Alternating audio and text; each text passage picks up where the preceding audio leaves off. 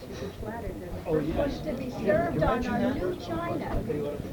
You men are the first to be served on our new Yes, china. oh, definitely. That should be worth something. Sure should.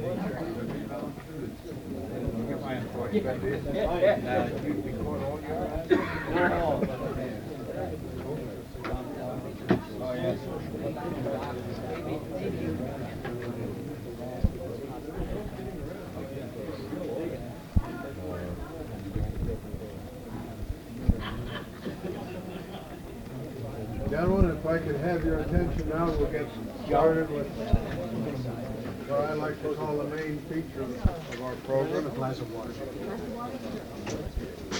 First of all, I'd like to tell you that these dishes we used tonight were the new dishes that the Ladies Guild has bought for the church. This is the first time they've been used.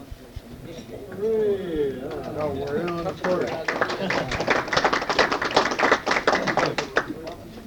They're very nice, and I think the ladies deserve a great vote of thanks. Now, we have with us, and we're very fortunate, I think, to have him, Dr. Fred Trinkline. He's a graduate of Concordia College in River Forest, Illinois. At present, he's dean of faculty at Long Island Lutheran High School in Brookville. Can you hear me? I know I don't speak very well. He serves as an adjunct professor of astronomy at Nassau Community College. He's a senior author of a book, Modern Space Science. He has co-authored a widely used text on modern physics. In addition to his teaching and writing, Dr. Trinkline has served on many church boards and has been able to effectively witness to many scientists. This is just a very small part of the dojo that Dr. Trinkline handed me. I would like to be able to finish the whole thing, but it takes too much time. We'd rather hear him than you would hear me. Tonight, Dr. Trinkline will discuss with us modern science and the Word of God. We'll leave up to Dr. Trinkline.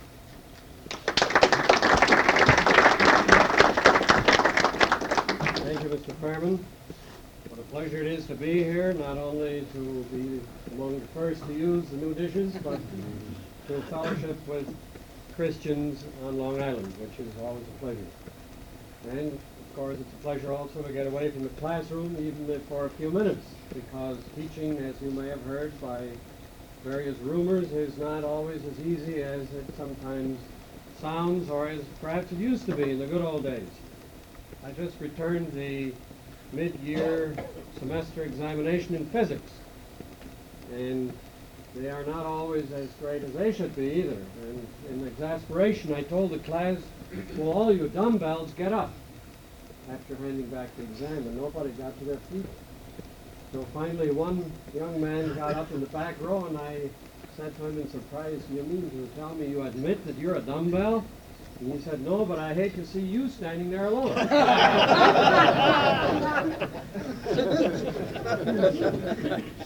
So it's the time of open communication today, and one dumbbell in the front is no match for 30 sitting there. I feel in a fashion like a lion in a den of Daniels here this evening, because we have giants in the faith here. And when Mr. Fairman asked me to share with you how the Lord has moved in my own life, I felt I best restrict myself to some very definite segments of activity, lest I get into areas that most of you know a great deal more about than I do. What I'd like to talk to you about this evening, therefore, is some of the doors that the Lord has opened to me over the years in talking to people who are considered by the world to be knowledgeable in the field of science. Winners of the Nobel Prize, heads of research institutions in various parts of the world, and authorities, particularly in the field of astronomy, who I had the opportunity to meet during eclipse expeditions. Through my students, about 10 years ago, I got interested in following the sun to wherever you have to go in the world to see it totally eclipsed. A total eclipse of the sun is one of the most awesome experiences the Lord has ever provided mankind. Unfortunately, not very many people ever see one because you have to go to the very narrow place in the world where the sun is totally covered. It did not happen here since 1925, and it will not happen again in New York till 2024. But somewhere in the world, about every 15 months, it happens in a very narrow strip of land. The next one will take place in Siberia, and I was just looking at this map. We're going to set up our camp here in Bratsk. Well, actually, the Russians will set up the camp because they tell us where we can go and where we cannot go, and they have restricted the number of people who can come to that site from around the world to 800. And we were very fortunate through the agency I work with in Belfort, Mr. Gunter Jansen, to be able to get 30 of those 800 worldwide. And it will be announced probably next week in Newsday that we're going to take a maximum of 30 people to Bratsk, near the Mongolian border, to see the sun totally covered. And it is on those occasions when the sun gets dark at noonday and the stars come out and animals react in strange fashions and birds come home to roost and the cows come in to be milked and so on and then out again in 2 minutes after it gets bright, that people really think about the universe and the insufficiency of man more directly than they do at other times. In fact, I would almost say that during those magical moments, it is hard to find an atheist standing there who will say, well, we're in control of everything, when things get dark and you realize that we are not really in control, that we're rather spectators in this grand universe that the Lord has provided for us. All we can ever really do, and that is true of all scientists in the world, and it is even true of Dr. Carl Sagan, who has just finished his grand series Cosmos, in which he talks about the millions and billions of years and miles that he feels are involved in his cosmos. All we can ever do is to try to find out how God put it together. And one thing I learned in talking to scientists around the world is that we will never really, on this earth, know how it is put together. We'll get closer and closer, perhaps. Sometimes we make guesses that get farther and farther away. But we can always only guess at it. We will never really know, absolutely for sure, how anything in God's universe works. We call it a black box. I've brought along a little example. We call it a black box, this universe of ours. Like a Christmas present that the Lord has provided for us, that we shake and sniff, as children do at Christmas time, and rattle and heft for a week or two ahead of time to see, can they tell what's in there, this gift from their parents. Just so we rattle and shake and probe with X-rays and neutrons and neutrinos and what have you, what this universe is like. As a little example for my classes, I pass this object around as I'm going to do this evening. All I want you to do is to look at it and make a guess later when we get to the guessing period of this presentation and tell me what you think it is. And we'll see by your guesses more about you than about what it really is. And so it is with scientists. You can tell more about the scientist than about the universe when you listen to his theories. Because we can never really completely divorce ourselves from our own personalities. We can never be totally objective. A scientist always prides himself in his objectivity. And authors of science textbooks will say this is an objective scientific presentation. There is no such thing. Absolutely, it is impossible to divorce your thinking from what you really are. Now, to make sure that the statement I just made about scientists and the universe is correct, I've tried over the last 10 or 20 years, with God's help and with liberal funds from all kinds of people who are interested in carrying this work forward, to talk to the people who are considered the authorities in the various sciences. And as I was contemplating where in the world to go to find these people and where to get the money to talk to them, a Christian layman came forward and told me he would like me to go wherever I feel is necessary, for as long as I think it is necessary, and talk to whomever I think I should, at his expense. And then when we come back from this journey, he said, let's put it in book form. Now, where do you go when you get a blank check like that? And where do you start looking for people? So I went to the library and found a book of the world scientists, up-to-date book. It's called the Book of Knowledge, or the Book of Learning, rather. Book of Knowledge is an encyclopedia. Book of Learning. And in there are listed the faculties of the universities of the world, the Nobel Prize winners in chemistry, physics, and physiology. And I made a list of them, and I wrote to each one, well, not each one, but a select group at random, and told them only one thing. I want to come and ask you about God. And to my great surprise, the answer to the first 100 letters of this kind to 13 countries was 50% of them come. Now, when you make surveys or polls of any kind in this country or elsewhere, a 50% return, affirmatively speaking, is almost unheard of. In fact, the other 50 in many cases said, we wish we could accommodate you, but we'll be out of the country at that time, and so on. So I started with letters of welcome from 50 people in various countries. And I asked them all to begin with the same question. What is science? Next, what are the limits of science? What is there besides science? Is there more knowledge that science can never attain? What is your own faith? What do you think about miracles? Do they occur in your field and in the world today? And so on. A standard number of questions in which I try to keep my own feelings and faith away from what the scientist is saying, to get a neutral and objective, as much as that is possible, background of that particular person. The result of those many, many hours of taped interviews were finally put together in the little volume that I have with me this evening called The God of Science. And I'd like to share some of the experiences that are recorded here, along with others that have taken place since this time, and that I'm now incorporating into what will eventually be another edition. Who were some of these people? What do they say about the role of God in the universe today and in their own lives? Will we eventually answer all questions with the scientific method, or is there a limit somewhere? First of all, I want to give a little idea of where science is today, as I learned to know it from these people. What are the frontiers in our scientific world? What are scientists working on that we did not know before, and where are we going in that search? I'd like to pick 3 examples of where the frontiers are. First of all, in the area of astronomy, which is my very favorite.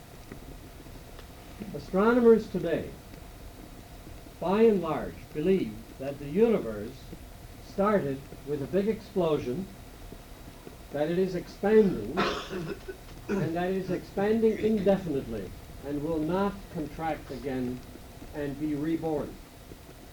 This theory is called the theory of the Big Bang. It means that the universe had a beginning. We no longer believe that the universe is eternal, as astronomers once, some of them at least, thought it was. That God is not necessary, for example, rather that the universe is eternal and therefore we don't need a God. Astronomers today are converging on the theory that the universe began. It began with an explosion, an act of creation, is gradually expanding and will die eventually in a whimper. Beginning with a bang and ending with a whimper is how they put it. Of course, that doesn't say what will happen to our Earth. That's the total universe picture. How big is this explosion? How far out has it gone since the beginning? And when was the beginning?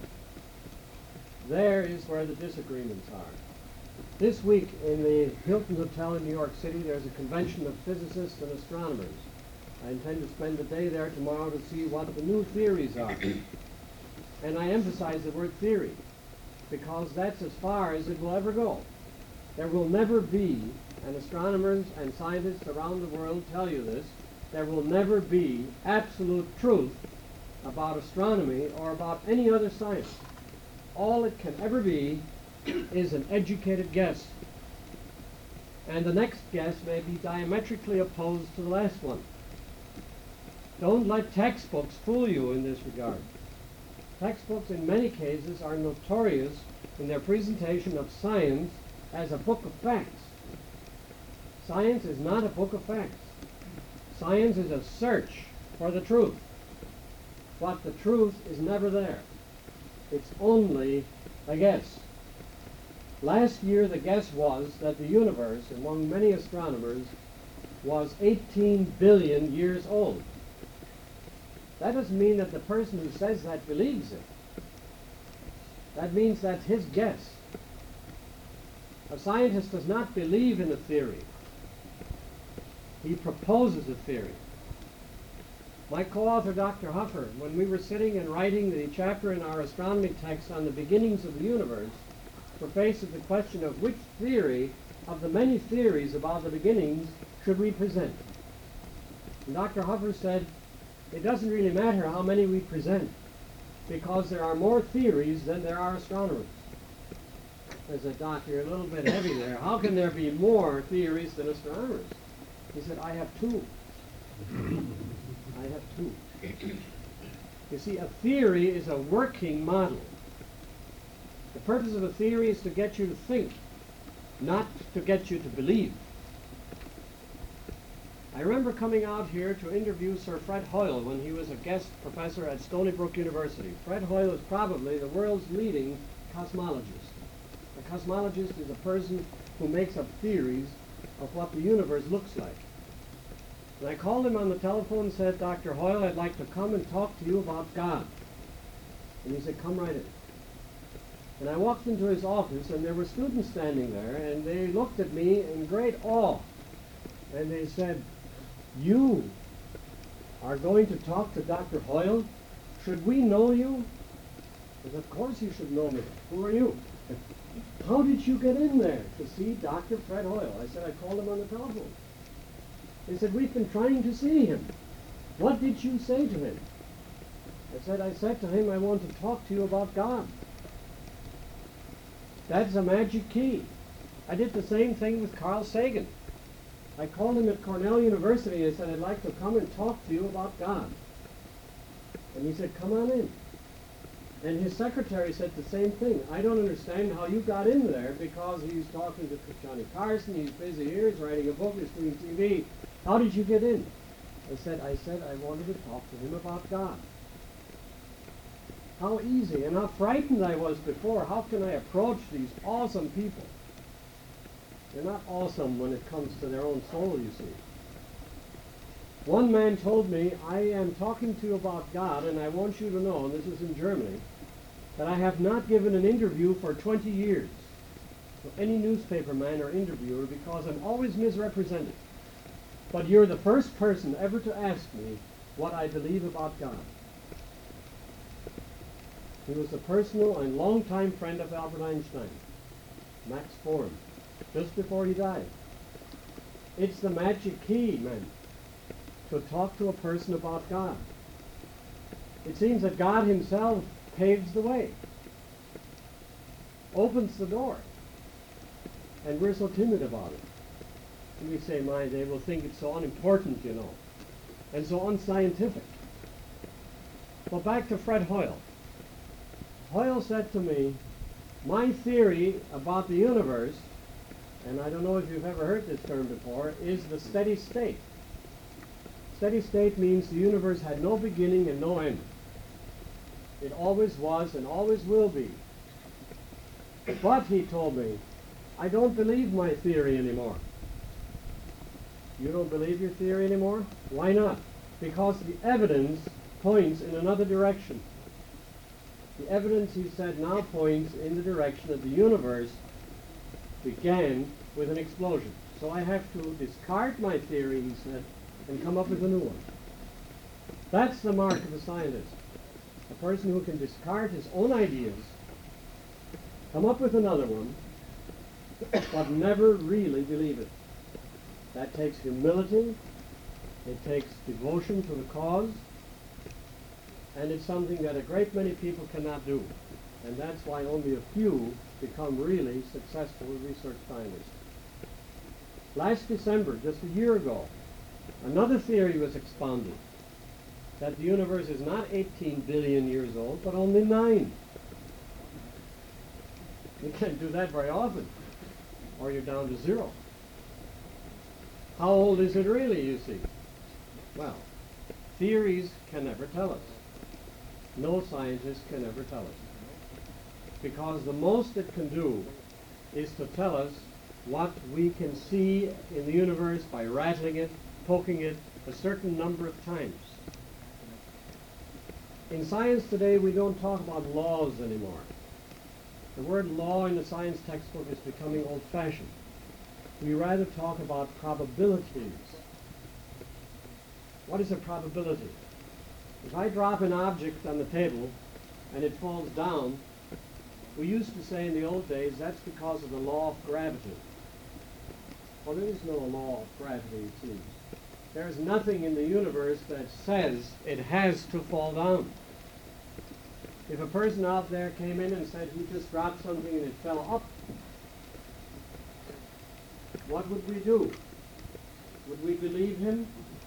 Would we say he's a liar? He didn't see that? Because we're so used to this law of down? Well, why should it have to fall down? One scientist in Oslo told me if a person said that, he'd have to write it down as an observation and keep it in his file. But at the same time, he would also have to contemplate the idea that there are probably more or a greater percentage of crazy people than upfalling objects. And that maybe the probability that he's lying is greater than the probability that it fell up. See how frustrating that is. How frustrating. And yet we keep talking about scientific evidence. All the scientists I spoke to said, make sure to tell the people that science has limits. And that one of the limits is that it is never certain. It is never absolute. It is only as certain as the number of observations or experiments that you perform, or that someone else reported. And since you can never do an infinite number of observations on anything, no scientific conclusion is ever absolutely certain. That's important to something we'll say later about the relationship between science and faith and our Christian beliefs. It's never certain, and you don't believe it. You study it. It doesn't matter what you think about an observation, what your feelings or beliefs are. It either is so or it isn't, you see. You see something happen, and that's how it is, whether you like it or not. It has nothing to do with belief. How old is the universe? We'll never know on this side of heaven. We will only be able to observe and to make guesses at it. How big is the universe? We'll never know for sure. We'll have guesses. There may be another guess in a research paper tomorrow that maybe it's really not 9 billion light years at all. Maybe it's only 4. Then you look at the evidence. How do they get at the 4? What is the basis for saying that it's 4? How do we even know that it's expanding? What is the basis for that piece of research? That is what a scientist and a student of science should be concerned with, not whether he believes it or not. Well, let's take another example. Let's go into the area of chemistry and physics, from the very large of the universe to the very small. What is everything made of? When I went to high school, it was neutrons, protons, and electrons. No more. Now we're talking about 180 or 90 different materials called baryons, neutrinos, anti-this, anti-that, mesons, mu mesons, pi mesons, things that we can't even imagine. And now the theory has it that all these 180 or 90 are in turn made of something smaller, called quarks. Quarks. The fellow who made that word up in California, Dr. Murray Gell-Mann, was asked, where did you come up with that word, quark? Nobody ever even saw an atom. Now, what is this quark? He said, I woke up one Sunday afternoon from a nap and I thought that word up. Quark. Sounded nice, so I wrote it down. Well, since then I found out from traveling in Germany that quark in Germany is cottage cheese. Actually, a good German would disagree because I asked one who said, no, it's not cottage cheese, that's Schluterkäse. But quark, that's quark. So I bought some in a supermarket there one evening and ate it for a snack at midnight, and by mistake I got horseradish quark. They have many different flavors. But the universe is all cottage cheese. I don't know. Well, what is a quark? Supposedly a quark has a 2/3 charge. Not one like an electron or proton, 2/3. Already we're up to 18 kinds of quarks. And I haven't seen one yet. They have very interesting names. Up quark, down quark, charmed quark, colored quark, true quark. See, this has nothing to do with the words true, charm, up, down, and color. It's just words. In fact, I remember Earl Lane, my good friend, the science writer for Newsday, did an article on quarks. Part 2 of the paper, front page, was all quarks. And he had only 6 down there. So I called and I said, Earl, there are 18. He said, you're the only guy ever calls when I do anything on physics, and here I put 6. I thought that was pretty good. He said, nobody will care. That 6 is plenty. And the interesting thing about his article on quarks, the true quark had a picture of Richard Nixon inside. Now, if ever there was an indication that we shouldn't believe anything about quarks, that was it. Quarks, of course, come very close to home for us here in Suffolk County, because up here at Brookhaven National Laboratory, they are building the world's most powerful atom smasher, 15 times more powerful than anything we've had previously, to find quarks. It will be done in 1984 at a cost of, I understand lately, of about $400 million. Cheap. That comes to how much per quark?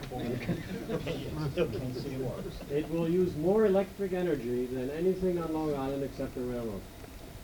To smash atoms to see if quarks come out. Are quarks the end? Are they really there? I have a theory that the more powerful the machine and the more money we spend building them, the more particles God makes for us to look at. He doesn't want us to be disappointed. So if we're looking for quarks, we'll have quarks.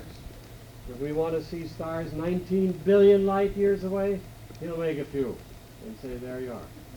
And that's a theory you can never disprove, because how can you tell me that was there before when we haven't seen it?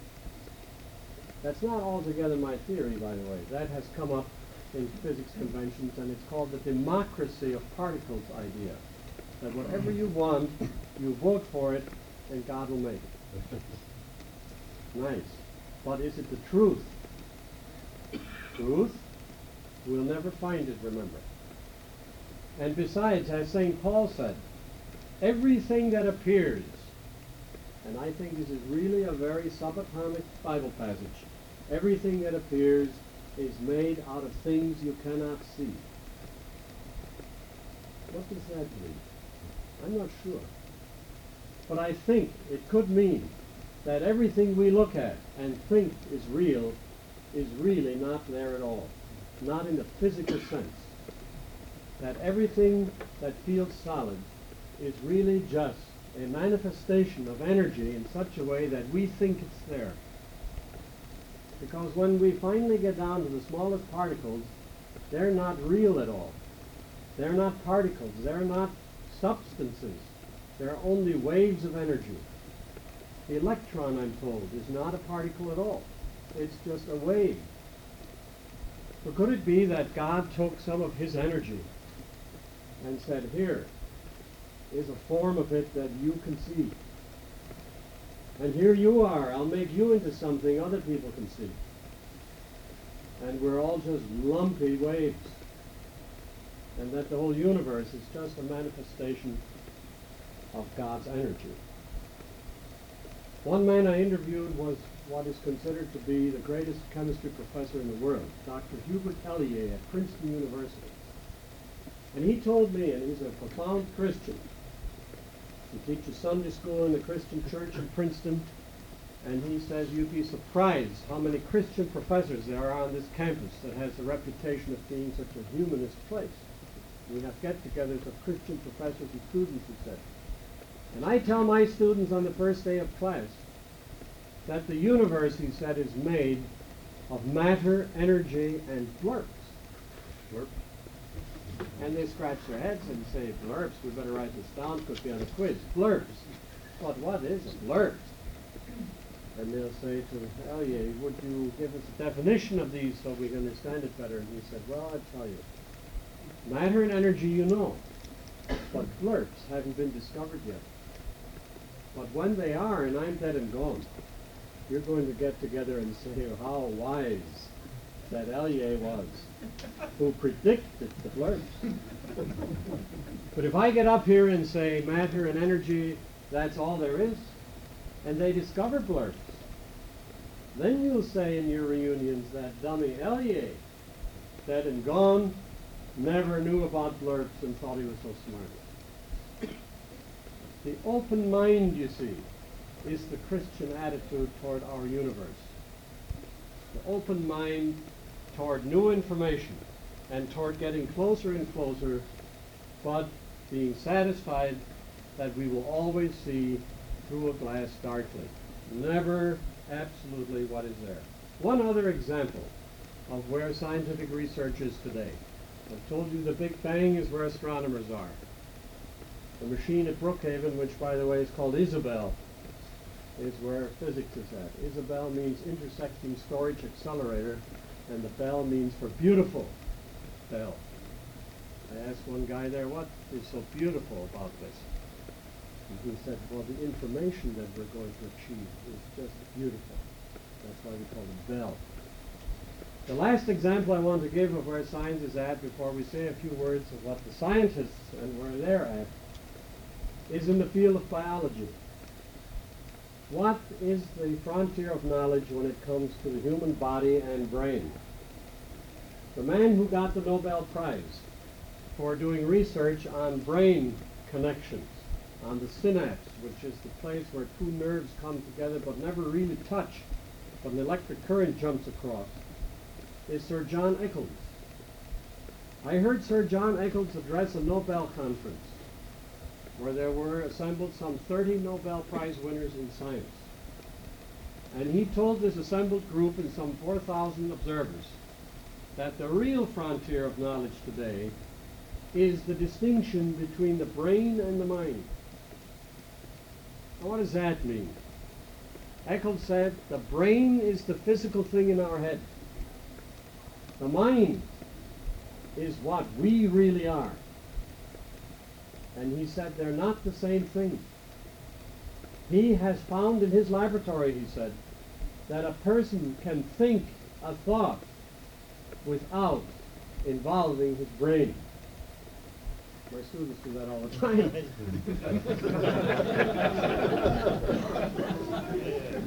What Eccles meant was that it is possible to show in the laboratory that a person can start thinking without brain waves beginning in his head. And he is therefore convinced, he told his audience, that the brain is physical and the mind is immortal. That it is not physical and can therefore not die. And that it is the real person. It is his soul. No scientist on earth, Eccles told that audience, can explain why a person gets up in the morning and remembers that he is the same person as the one who went to sleep the night before. There is no physical explanation. You don't remember that.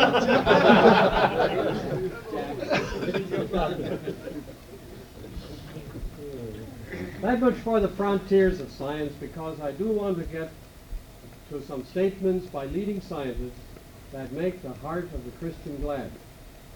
It is not true that the majority of scientists in the world are unbelievers. Only 2 of all the people I interviewed at random told me that they were atheists. The others are believers. That, I believe, is a larger percentage of believers than in the population generally. I think it is easier for a physicist to believe in God than someone who does not know physics, because he knows the limitations of knowledge better than other people do. And yet how unfortunate it is that the unbelievers are the ones who make the most noise in the field of science. You may not have heard of this document, but it is an awesome and fearful thing. It's called the Humanist Manifesto. The Humanist Manifesto, which was recently put out and revised, has been signed by some very famous people. And on the back page is a blank for more signatures. What they want is 1 million signatures in as quick a time as possible. Here are some of the signers. Well, before I read the names of these, let me tell you what a humanist is, according to the Humanist Manifesto, because I think very sincerely that it is humanism that is our biggest enemy in this country today. In the schools, in the pulpits, wherever it appears, humanism is directly opposed to the Word of God. A humanist, it says, is a person who believes that faith in the prayer-hearing God, assumed to love and care for persons, to hear and understand their prayers, and to be able to do something about them, is an unproved and outmoded faith. Reasonable minds look to other means for survival. We believe that traditional, dogmatic, or authoritarian religions that place revelation, God, ritual, or creed above human needs do a disservice to the human species. We find insufficient evidence for belief in the existence of the supernatural. It is either meaningless or irrelevant to the question of the survival of the human race. We can discover no divine purpose for the human species. While there is much that we do not know, humans are responsible for what we are or will become. No God will save us. We must save ourselves. Promises of immortal salvation or fear of eternal damnation are illusory and harmful. The human species, and it goes on and on. It talks about the right to suicide that should not be taken from people. It talks about all kinds of other things that a humanist espouses. Some of the names. The names. The person who has probably written more books on science than any other human being. Isaac Asimov. Paul Blanchard. B.F. Skinner, Harvard University, the man who probably shaped educational theory for the last 10 or 20 years. Dozens and dozens of professors of science, philosophy, and religion around the country. Frightening. How many of these people that you see and that you read and who shape our textbooks are humanists? A humanist gets very emotional when you present a theological idea. I was at Princeton a few months ago when they had a debate between an anthropologist in the gymnasium on Saturday night and a creation scientist, a person who was a Christian and believed in the creation of the world by an act of God. For 3 hours, these two men went at it. And increasingly, as the evening wore on, the 2,000 students who were assembled there came more and more to the side of the believer and applauded his research. And you could tell by the pall of silence that fell in many cases how they felt that the anthropologist, who was a humanist, was not prepared, that he was not on firm ground. Are the majority of scientists really believers or only the top ones? I asked one of them that. How come that so many of you people I speak to say we are believers in God? We believe in the limits of the scientific method. Were you that way in your way up, or can you only can you afford to be humble now that you're on top? One of the most exciting interviews I had to help answer that question is Margaret Mead. We were on a ship together in the South Pacific watching an eclipse. And I asked her, Dr. Mead, I've heard you lecture on shipboard during the last week or two. I want to ask you, do you believe in God? And she said, it's interesting that you should ask me that question. It was shortly before her death. She said, you might say that I'm a post-agnostic. I said, what is a post-agnostic? He said, that's a person who used to be an agnostic, but is now a Christian. She said, I've studied peoples all over the world. I have seen the necessity of religion in civilizations all over the world. And I finally have come to the conclusion that a belief in God is necessary for human survival. And so I've joined a Christian church. Now there are people I say that to who don't believe it. We were the only two on the deck there. I can't prove it. I didn't have my handy tape recorder. They said, we don't believe that because we read her books and she's not a Christian in there. Could be very true.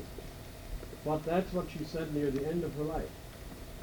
That's not too different from another instance in history where the same thing happened. I got a phone call one time from the superintendent of schools of Texas. And he said, we have just looked at your astronomy text and we'd like to use it, but we can't. Why not? Because you mentioned God. I said, so what's wrong with God in Texas?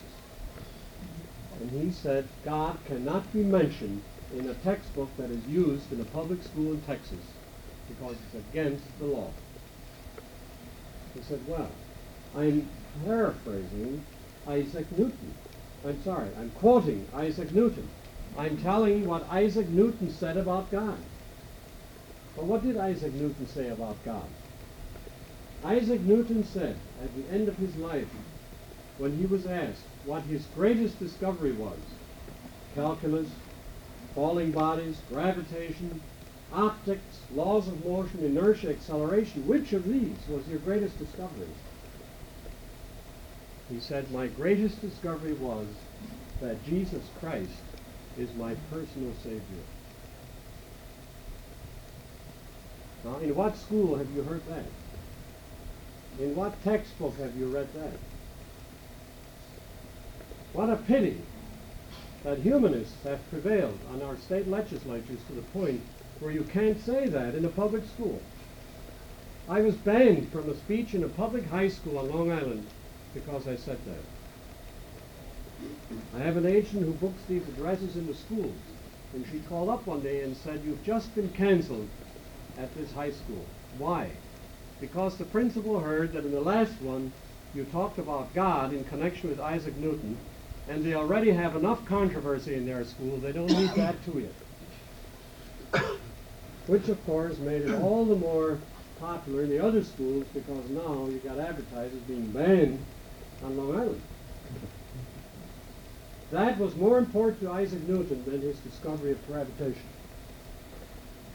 In fact, after the age of 30 till he got to be 80, Newton wrote mainly religious books, not books on physics.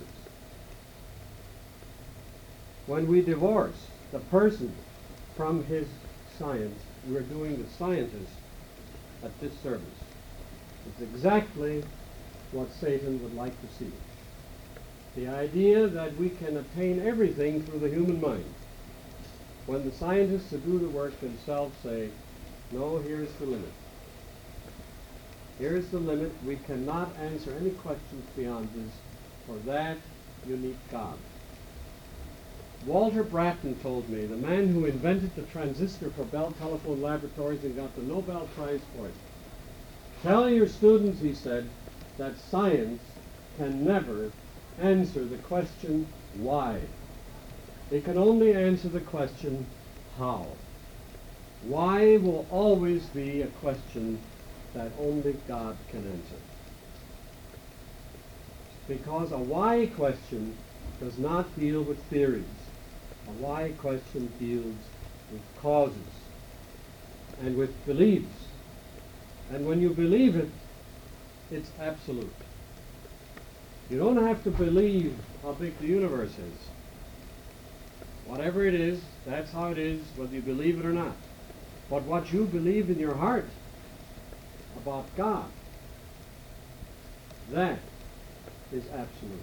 And that God alone can put there. You can't argue it into somebody. You can hold a gun at his head and say, do you believe in God? Of course. But God puts the faith there.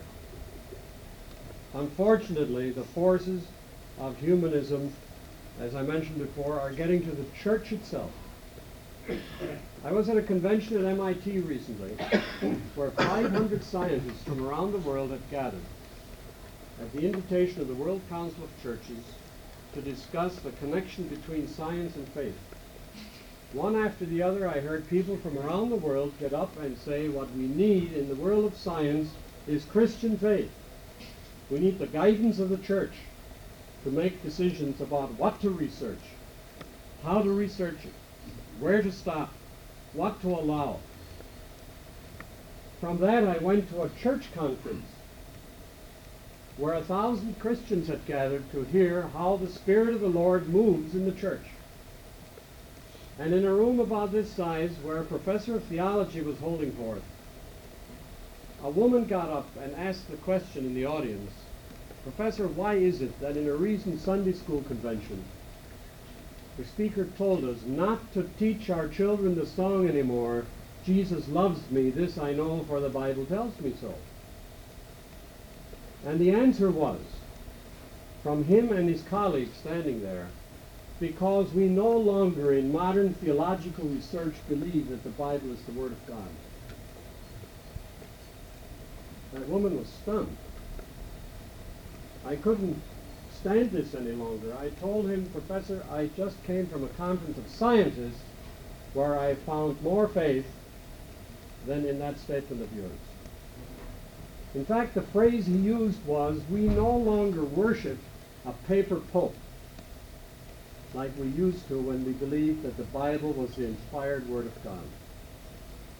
It's a battle for the Bible. I don't know whether you've seen that book, The Battle for the Bible, that takes you through one church after the other to show how the belief in the inspired Word of God has been abandoned by theologians in those churches. What can we do about that? We can pray for God to use His power to overcome the powers of humanism. As I read the Bible, I see that God has three kinds of power. He has the power of creation and preservation of the universe, the quarks, the light years of the universe, all there. What power! What tremendous power is holding those quarks together so that we can't get them apart. Every scientist who is honest sees that power. Einstein said, the most incomprehensible thing about the universe is that it is comprehensible. The fact that we can study it proved to him that God exists. The second kind of power does not come by looking at the universe, though. That comes by revelation from God Himself. The power of our redemption through Christ. The power that performs miracles. Miracles of healing. Miracles of faith that cannot be performed with Adam's measures. One of the most exciting examples of that kind of miracle that comes through faith is the story of a young man at a college where humanism was supreme, where the professors, and particularly the one in chemistry, would have an annual lecture at the Thanksgiving time before vacation to show the students that there is no God. And he would take a bottle at the end of his lecture and say, I'm going to drop this bottle on the concrete floor. And if there are any believers in here who think that their prayers can keep that bottle from breaking, start praying. We'll bow our heads while you pray, because your prayers and your friends' prayers, nobody's prayers, are going to keep that bottle from breaking. So the students would go home hanging their heads. What a triumph for Satan. Till one year, a young man came to that university and said, I'm going to be in Dr. Jones's class, and I hear that he does this address every Thanksgiving about prayer and its uselessness. That's true. Well, I want you to pray for me, he said, because when he does that again, I want to challenge him. So the day came. The class is assembled. The man stands with the bottle, and he said, who wants to pray? And the young man got up and said, Professor, I'd like to pray. Well, isn't that interesting? A fellow who wants to pray that the laws of science will be laid aside and this bottle won't break. So the young man prayed, Dear Heavenly Father, in the name of Jesus, I thank you that you have heard me. For your honor and Christ's name, don't let this flask break. Amen. The man let the bottle go. It did not go directly to the floor. It hit his shoe and rolled over and did not break. The professor does not give that lecture anymore. Now you say, was he tempting God? He was witnessing to his faith. Faith that has no connection, you see, with any scientific research, but only to the necessity that he must witness to his personal faith. Whatever God would do was all right with him. And he influenced more people than perhaps he did in many, many years afterwards. The third kind of power that I see in the Bible is the power of the Holy Spirit, the one that empowers people to live their Christian lives. There's a story of a fellow who sent his son to college and said, now son, when you get there, beware, there will be many forces trying to destroy your faith. Be careful. A month later, a letter came back and said, Dad, after he asked for money, nothing to worry about. Nobody here knows that I'm a Christian. Folks, there's no such thing. There's no such thing as nobody knowing that we're Christians. I remember sitting in the desert in Africa during an eclipse expedition at Lake Rudolph, up by the Leakey excavations. 1 week in the Sahara, the largest safari, they told me, that had ever been mounted there.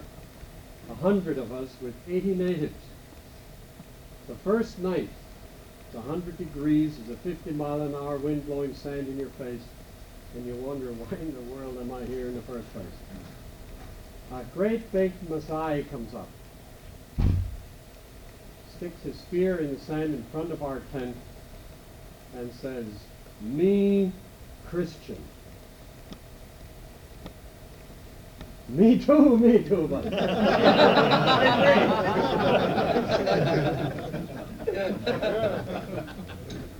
And the second thought that came to me was, why did he have to say that to me? All these years I'm going to Mission Fest and putting a few bucks in the collection to send missionaries over there. I'm the good guy. He Christian. He didn't care who I was, whether I agreed with him or not. He Christian. We're still corresponding with each other. I'm always refreshed by his simple expression of faith from East Africa. We have many conservation laws in science. We have conservation of energy, conservation of this, conservation of that. The Christian has a conservation law about his faith. Use it or lose it. Like I like to tell my students before an exam, praise the Lord and pass the examination. Thank you very much.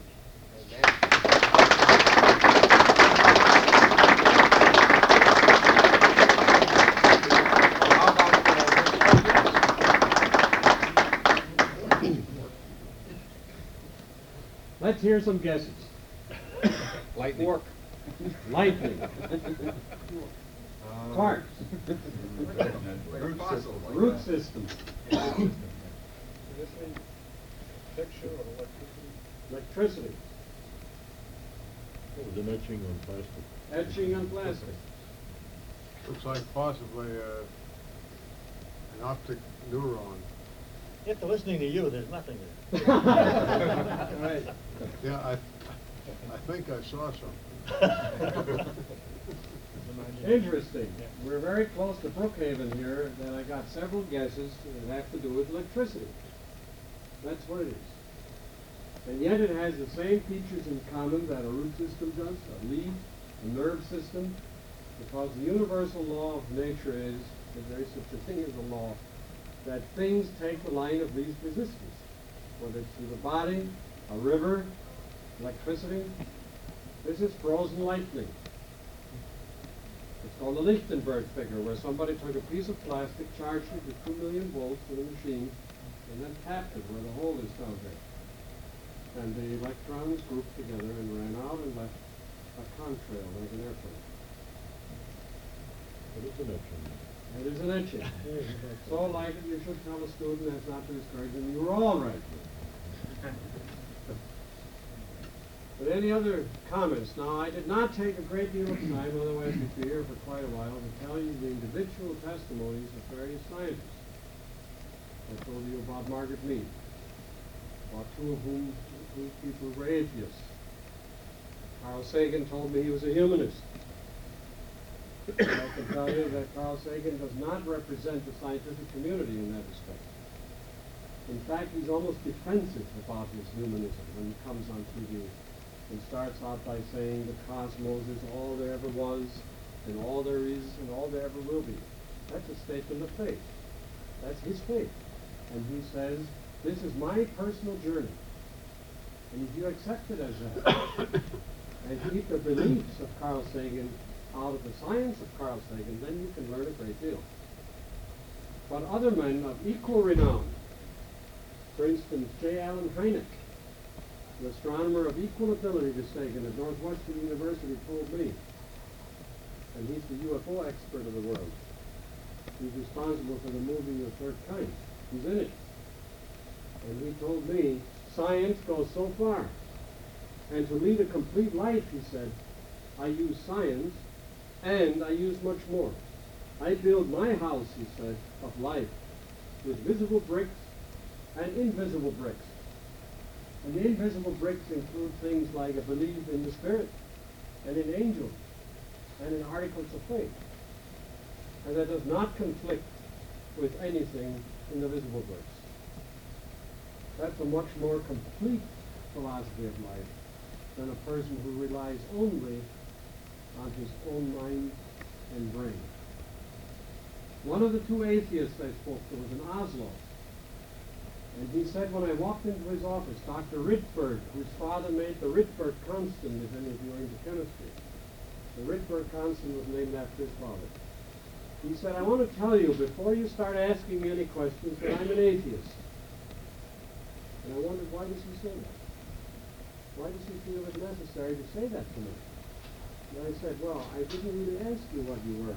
I haven't started yet. He said, well, I want to tell you that a Christian can go home at night and pray and go to sleep. I can't do that.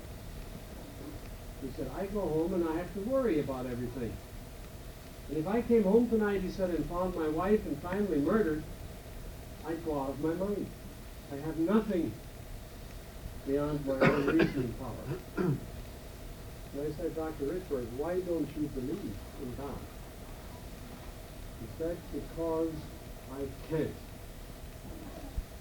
And what a sudden reminder that was, as the Bible says, that we do not by our own reason or strength come to faith. We don't convince ourselves into its necessity.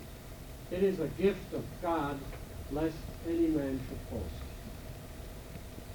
So what can we do for poor Dr. Rickford? Pray. Pray.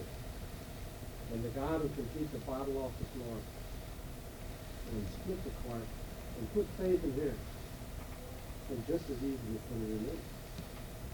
And maybe he's waiting for some of us to ask that we can do that.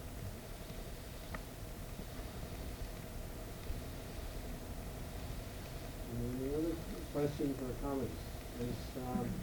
You can see I brought some copies of this report. I'm not here to sell books, but if you're interested in the study, it's now out of print because the second edition is in process. I have some copies that you can get for yourself. Can I ask you a question Yes. about that?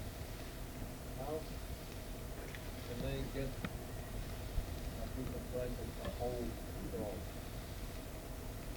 Well, plastic is a dielectric, and just like the insulator in a transformer or in a capacitor in a television set, you can build up a charge without the electrons moving. Like a Leyden jar or a capacitor, you can put a charge on it and temporarily, at least, before it leaks into the atmosphere, have a potential in it. You put opposite poles of a Landgraf machine on here. And at a certain point, this will break down, of course. If you put too much on, then there'll be an arc and a discharge. But if you stop just before that, then it'll have the potential type for a short time. You can charge it with going off. You shorted it out a little. Blow it out. Well, when you hit it, you're providing, by compression of the material briefly as the wave travels through there, a path to the electrons as the dielectric breaks down. You have to get it just high enough. In fact, many spark counters and Geiger counters work on this principle. They're just